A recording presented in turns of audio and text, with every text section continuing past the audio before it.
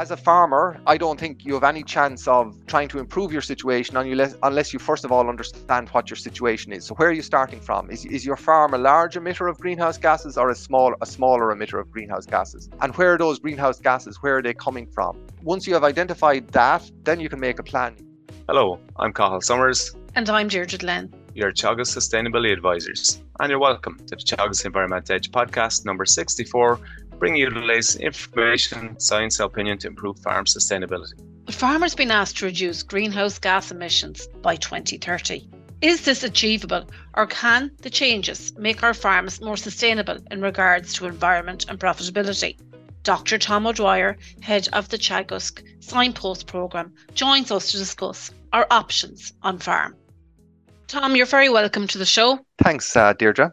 The Signpost Programme has been around a couple of years now. Can you tell us what it's all about? Yes, the Signpost Programme, Deirdre, was launched in May of 2021. So we've over 2.5 years under our belt at this stage.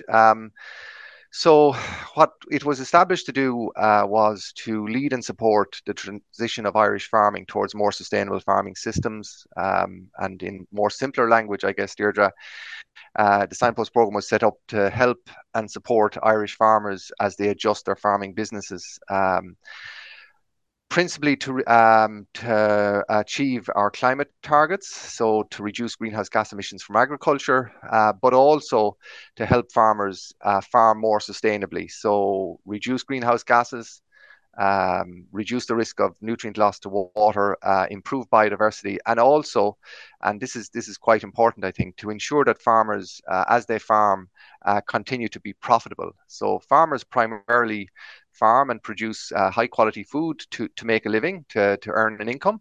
So we have to look after that. And in the Signpost Programme, what we're trying to do is to try to ensure that we get those different elements of sustainability, the economic, the environmental, and the social, we get them all moving in the right direction, and that all I guess are in balance, that we're continuing to produce quality food.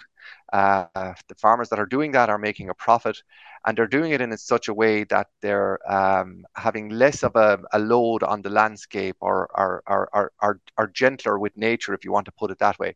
So there's less greenhouse gas emissions, improved biodiversity, and better water quality. Have you partnered up with other companies, etc., to deliver this programme? Yes, a key feature of the Signpost Programme is that we are working with a lot of other partners across the Irish agri-food industry.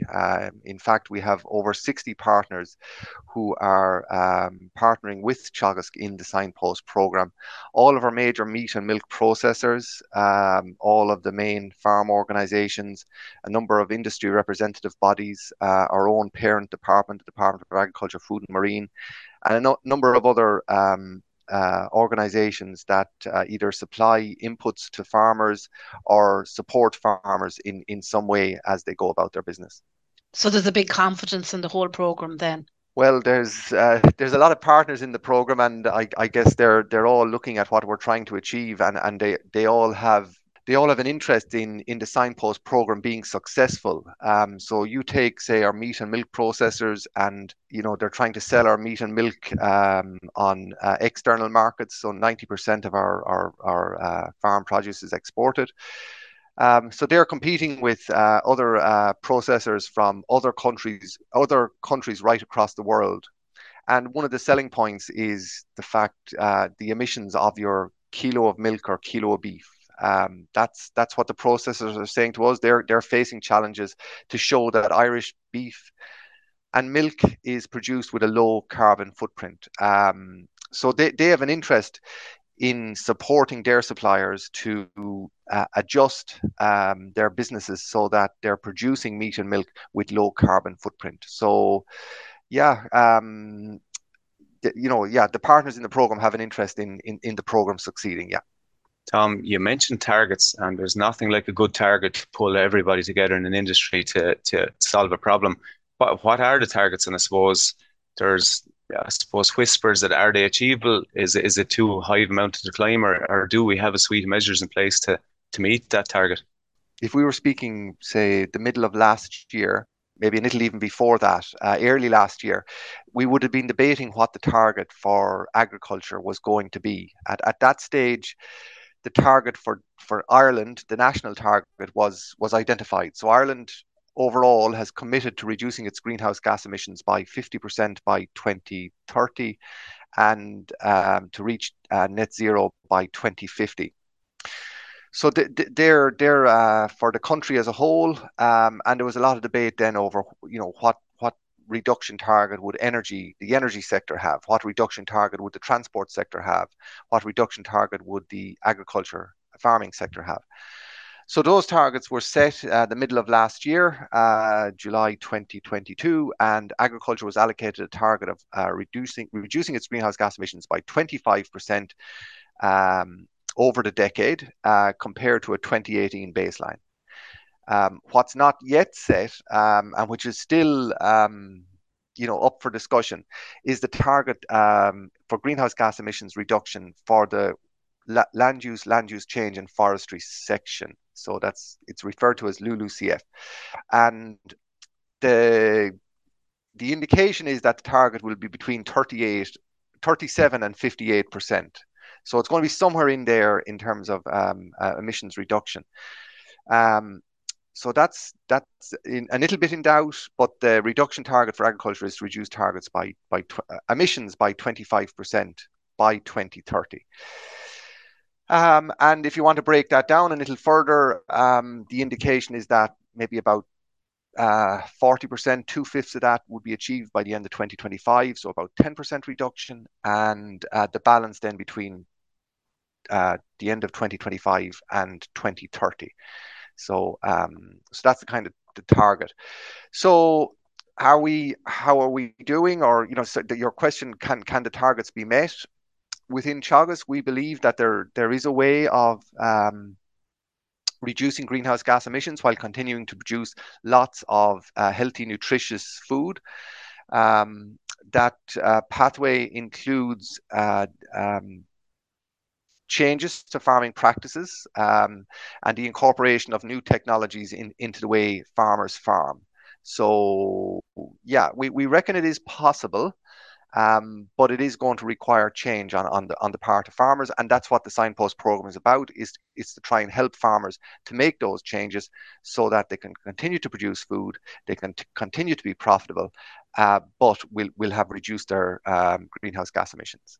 And what are the big tools in the toolbox, Tom, to meet what measures are? What are the main ones that you're looking for farmers to do at the moment? So Teagasc published its marginal abatement cost curve in the summer of this year, and it effectively is our roadmap to reducing emissions, and it lays out the tools in the toolbox to use your own phrase, Carl. So what are they? At the moment, the ones that are available to farmers are largely around reducing the reliance on chemical fertilizer.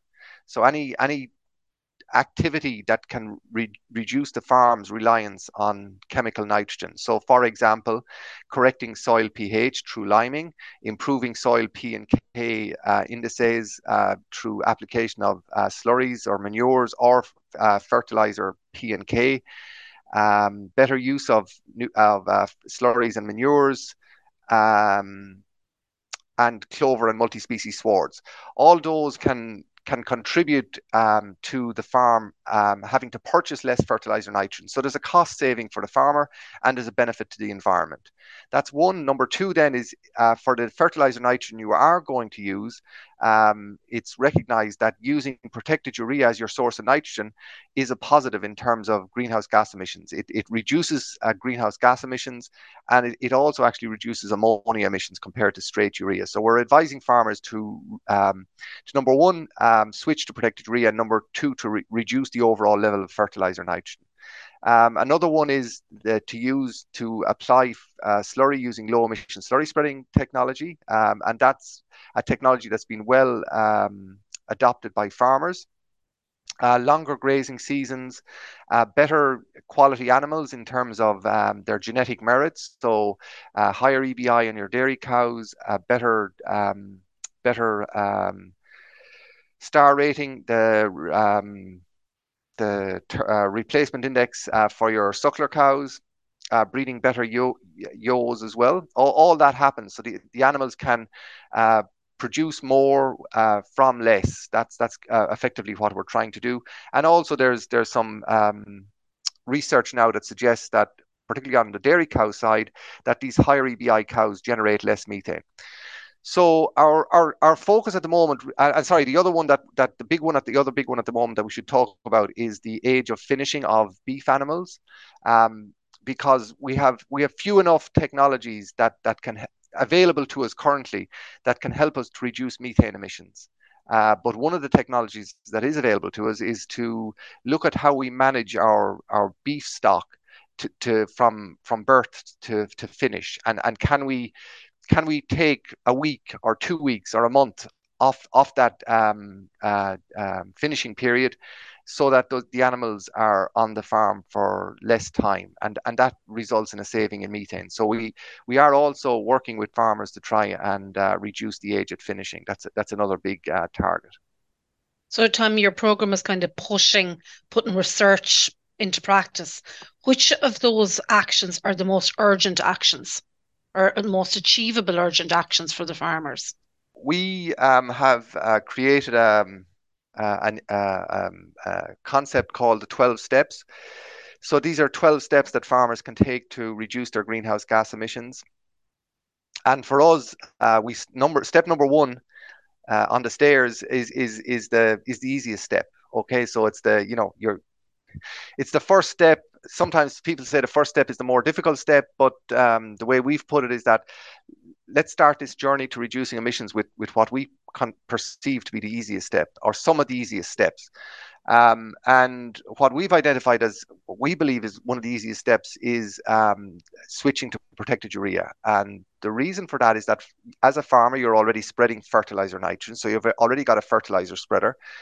The change involves ordering a different fertilizer and setting up the fertilizer spreader, calibrating the fertilizer spreader to spread urea rather than another product. So we think that's a reasonably easy switch. There's not a lot of training or extra effort required, but it is a switch nonetheless. So I'm not diminishing the size of the switch for any individual farmer. But if you compare that to something like, say, switching your breeding practice or incorporating clover across your entire farm, those latter two examples require a lot more management of your farming operation over multiple years. So yeah, we think the easier switches, some of the easier ones are like protected urea, applying lime, better use of slurries. We believe some of the easier ones, but some of the harder ones then are in relation to that require more management and more management by the farmer over a longer time period. And then that's not to say at all, Deirdre, about the technologies that Teagasc has identified which can reduce emissions that aren't available to farmers yet. Okay, so they're being researched by Teagasc at the moment. So, and I'm including here the likes of feed additives to reduce methane, and also slurry additives to reduce methane from slurry. And these are being researched at our research facilities in Moore Park and Johnstown Castle and Grange. Over the last number of years, they're showing very good promise, but they're just not commercially available to farmers yet. So once they become commercially available, we'll have more tools in the toolbox, and hopefully I'll be able to talk to you maybe in future years and say, look, there's new products available now that can help to reduce methane from slurry. They're available. We know from research that they work. The challenge then might well become for those two products is the cost. Because for the likes of protected urea or the likes of lime, we can say to farmers that if you switch to protected urea, you will save money. If you apply lime to your land, you will get a return on your investment. The land will grow more grass, so that's good. Whereas with the likes of feed additives, it looks like the only plus will be that you'll reduce emissions. Now that's a good thing, but will farmers be willing to pay for that? So that's something that's going to have to be, I think, teased out over the next number of years. But there are technologies that are being researched and they will come on stream in the next number of years. Tom, you've mentioned your 12 steps. It's like a stairs, and you have to start on step one, and there's no silver bullet. You accumulate each step you go up, it's more improvements, and we have to reduce our emissions by 2030. And what I just from judging what you're saying, the practice change you're asking for is really good practice change for our agricultural systems, and we'll have a better farm for it. And by the sound of things, there's a bag of money at the top of that stairs, as well as reducing our gaseous emissions. And you mentioned feed additives, but if we don't meet our emission targets, we're going to get penalised in some way anyway. So what I would say is we know that this will work, but how are you going to convince farmers that that this will actually work? And I think can you tell us a bit how your demonstration farms might add towards that? Yeah, so you're absolutely right, Cathal. We have evidence from research that the technologies that we're recommending work. But in order to achieve the reduction in emissions that's required from Irish farming, we need wide-scale adoption of these technologies on all farm types. So, dairy farms, beef farms, sheep farms, tillage farms, all those farmers have to, I suppose, recognize the challenge that's facing Irish farming, and that every individual farmer can play a part. I suppose a little different to the areas, Cathal, that you yourself and Deirdre work on in terms of water quality. For water quality, if there's a problem in a stream in South Kilkenny, you have to resolve that issue in South Kilkenny on that stream. You could go up and do great work on a river in Mayo, but it'll make no difference to the stream in South Kilkenny. Whereas with gaseous emissions, greenhouse gas emissions, we have one atmosphere. So any gas that's released goes up into the atmosphere. So, a ton of fertilizer saved in South Kilkenny, a ton of nitrogen fertilizer saved in South Kilkenny, the same difference will be achieved if that ton of fertilizer is saved in Mayo. So that's an important difference between greenhouse gas emissions and water quality, I guess. Every farmer can play a part. So that's important.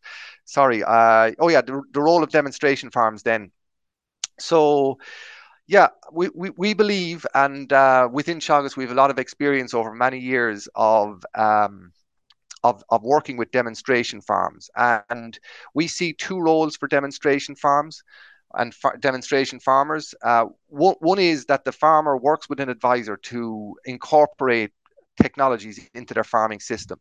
And over the years, that could be better grassland management. It could have been better breeding. It could have been improved milk quality or better milk protein content.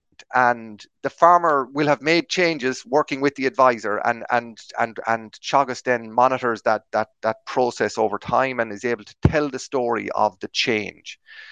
And we have seen that demonstration farmers can play a key role in terms of sharing their messages with other farmers, and that the demonstration farm becomes effectively a space for learning by other farmers primarily, but also for other advisors or industry partners, that they can see what's possible on a commercial farm. And it's not, it's not a research experiment. So, there's it's not set up in a research experiment. It's on a real farm, and it's encountering the same challenges that other farmers face in that locality, whether that be weather, or whether it be soil type, or whether it be milk price, or whatever the challenges are faced by the general farming population, they're faced by the demonstration farmer.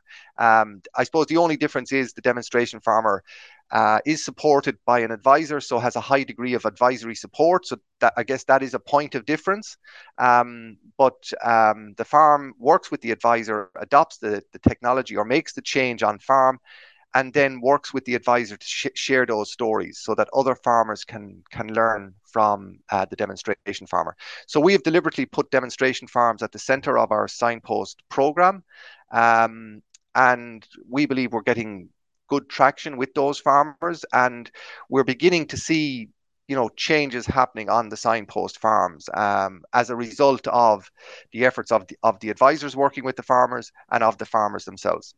So what's the progress of the Signpost programme so far, Tom? Have you seen any evidence of improvements, and what measurements can you take to show these improvements? So it's a very good question. and an organization like Teagasc, we put a lot of store by measurement and monitoring and I suppose data and science and so on. So we are recording the performance of the various signpost farms, so we can highlight their progress in relation to the adoption of the mitigation actions that we've spoken about earlier in the interview. So Cathal used the term tools in the toolbox. So how are the signpost farms performing in relation to the tools that are available to them to reducing greenhouse gas emissions? So for example, if we look at our signpost dairy farmers, we can see that of the nitrogen that they spread in 2022, 52% was protected urea. Now, for a typical dairy farmer in the same year, it was about 15%. So as an example, so the group of demonstration dairy farmers, they're they've taken a bigger step in switching towards protected urea than the typical farmer, and that's of help to the group of demonstration farmers. It's lowering their greenhouse gas emissions. And then the opportunity is there for the general farmer to say, well, if the demonstration farmer can use 51% of their fertilizer nitrogen as protected urea, maybe I could do too. Okay. They've also reduced their fertilizer nitrogen by 17% versus 2021. And for the typical farmer, the reduction in fertilizer nitrogen was about 5% in that same period. So for those two key technologies, the demonstration farmers have gone further than the typical dairy farmer went in that period. And in terms of cattle farmers, we can see again that the usage of protected urea is at 38%, and that's higher again than the typical cattle farmer. And the reduction in fertilizer usage was about 14%, and again a higher reduction than was typical, or than was achieved on the typical farmer. And then we can also go on and we can look at their greenhouse gas emissions. So we can take measurements to allow us to calculate their greenhouse gas emissions. And on our dairy farms, we can see that their greenhouse gas emissions showed very little change between 2021 and 22, largely because of an increase in animal numbers. So the things that they did well, the reduction in fertilizer use, the more protected urea, that helped to reduce emissions. But then there was one or two extra cows kept on average, or animals kept on average, and that then outweighed the gains made in terms of reducing emissions through the adoption of technologies. So it to me, what that paints a picture of, Deirdre, is the challenge facing individual farmers to reduce emissions, because there's a lot of different parts come together in producing food. So and you have to get them all lined up if it's going to follow through with a reduction in emissions on the farm. One can offset another. One can potentially offset another, and it's something that's coming up from some of the farmers on the program, that they're saying, but we made great strides. We switched to protected urea. We cut our fertilizer nitrogen use. We added a lot more clover into the grassland swards. We made better use of our slurry. Our EBI is continuing to grow. So a lot of the things were moving in the right direction. And then there was, but we had one or two extra animals on the farm, and that has negated all the good work. And I suppose what to bear in mind, that when we talk about fertilizer nitrogen and the impact it can have on greenhouse gas emissions, about 20% of our greenhouse gas emissions are from our use of chemical fertilizers. So you could do a fantastic job on improving your use of chemical fertilizers, but you're only going to have an impact on about 20% of the greenhouse gas emissions for the farm. So it is challenging, but we are making progress in terms of the adoption of technologies, and to me that's the first step for an individual farmer, and then we can look at nationally then at other trends as groups of farmers come together. But for an individual farmer, the first step has to be about the adoption of the mitigation technologies. There's a lot done in the program so far, and I'm really interested in the findings that have come up to date and the intricacies and complexity of what you're trying to achieve. But what's next for the program? So yeah, for me, we need a couple of more years data, to have confidence in our measurements, I guess. Okay, so we've 2021 was a baseline year. We established a baseline. 2022 then is the second year, so we're just about ready to publish our 2022 results, and hopefully, by the early parts of next year, we should have a third year's data together. And once you have 3 years of data, I think, you're beginning to, say, yeah, we can have some confidence now that, we know how the farm is performing. We have confidence we can start to say there's trends emerging or not. After 2 years, you're always suspicious as to, is that a trend, or is it just, is it just 2 points on a line, So, yeah, so that's the first thing. The next thing for me then as well is, and it came up very strongly in a workshop we held recently about the program, was this notion of integration came up quite strongly. And what I took for that was, if we can integrate other elements into the program, so as well as looking after the greenhouse gases, can we also do something to help biodiversity? And that might also help, say, our hedgerows, in terms of our trees on the farm, and that might help in terms of storing carbon as well. So how do we integrate the biodiversity piece better into the Signpost program overall?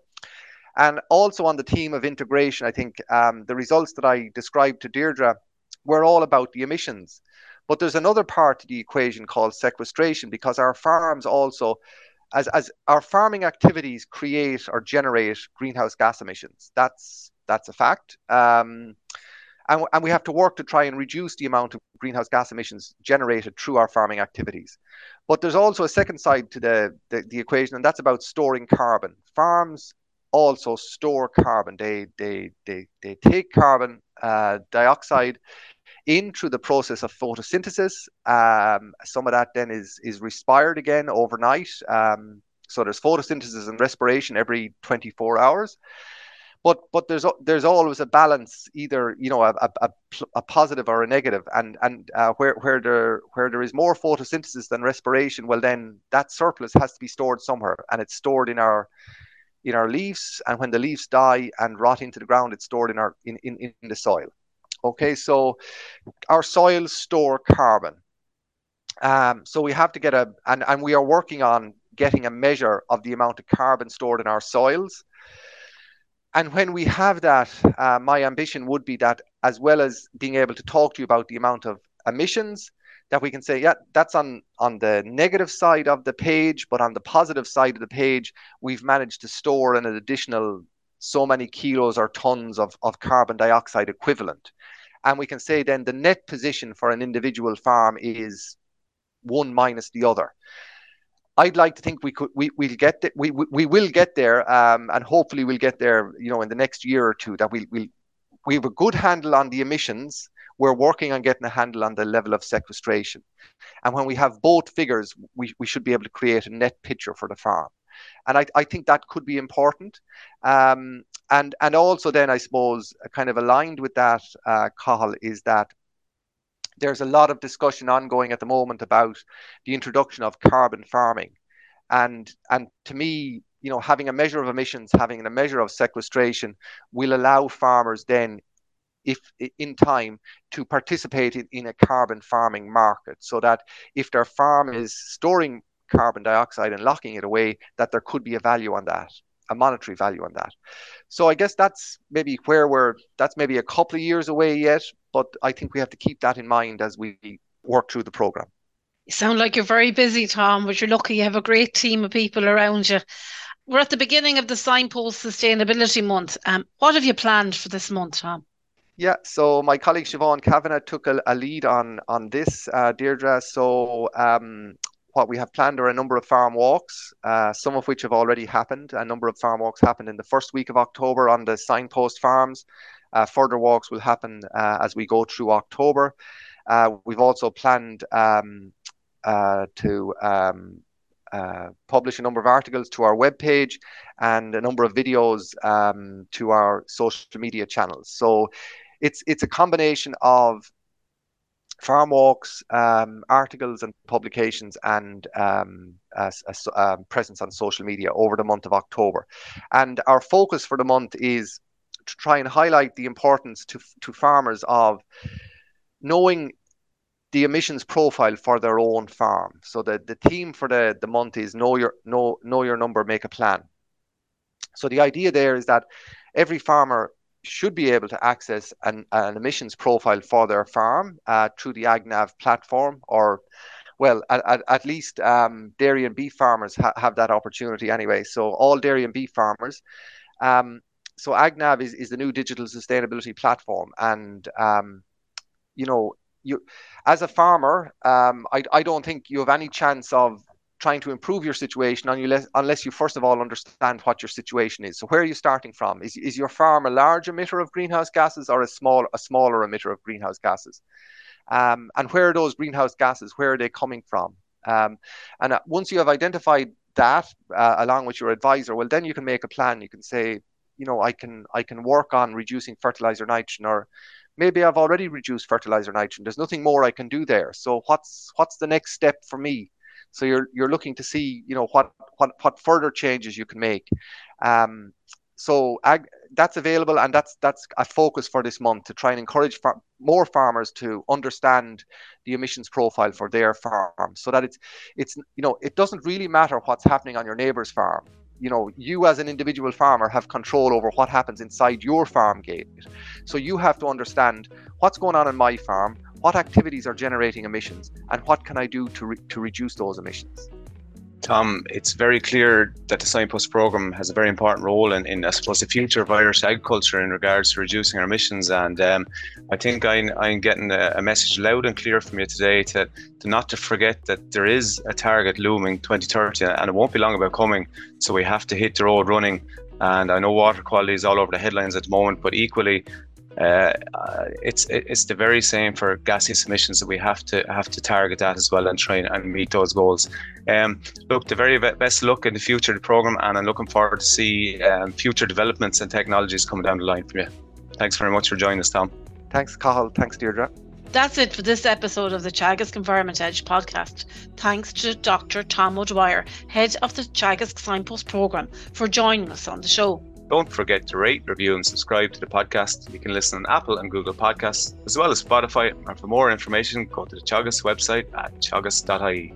I'm Cathal Summers. And I'm Deirdre Glenn. Join us next time for the Teagasc Environment Edge podcast, Signpost to Farm Sustainability.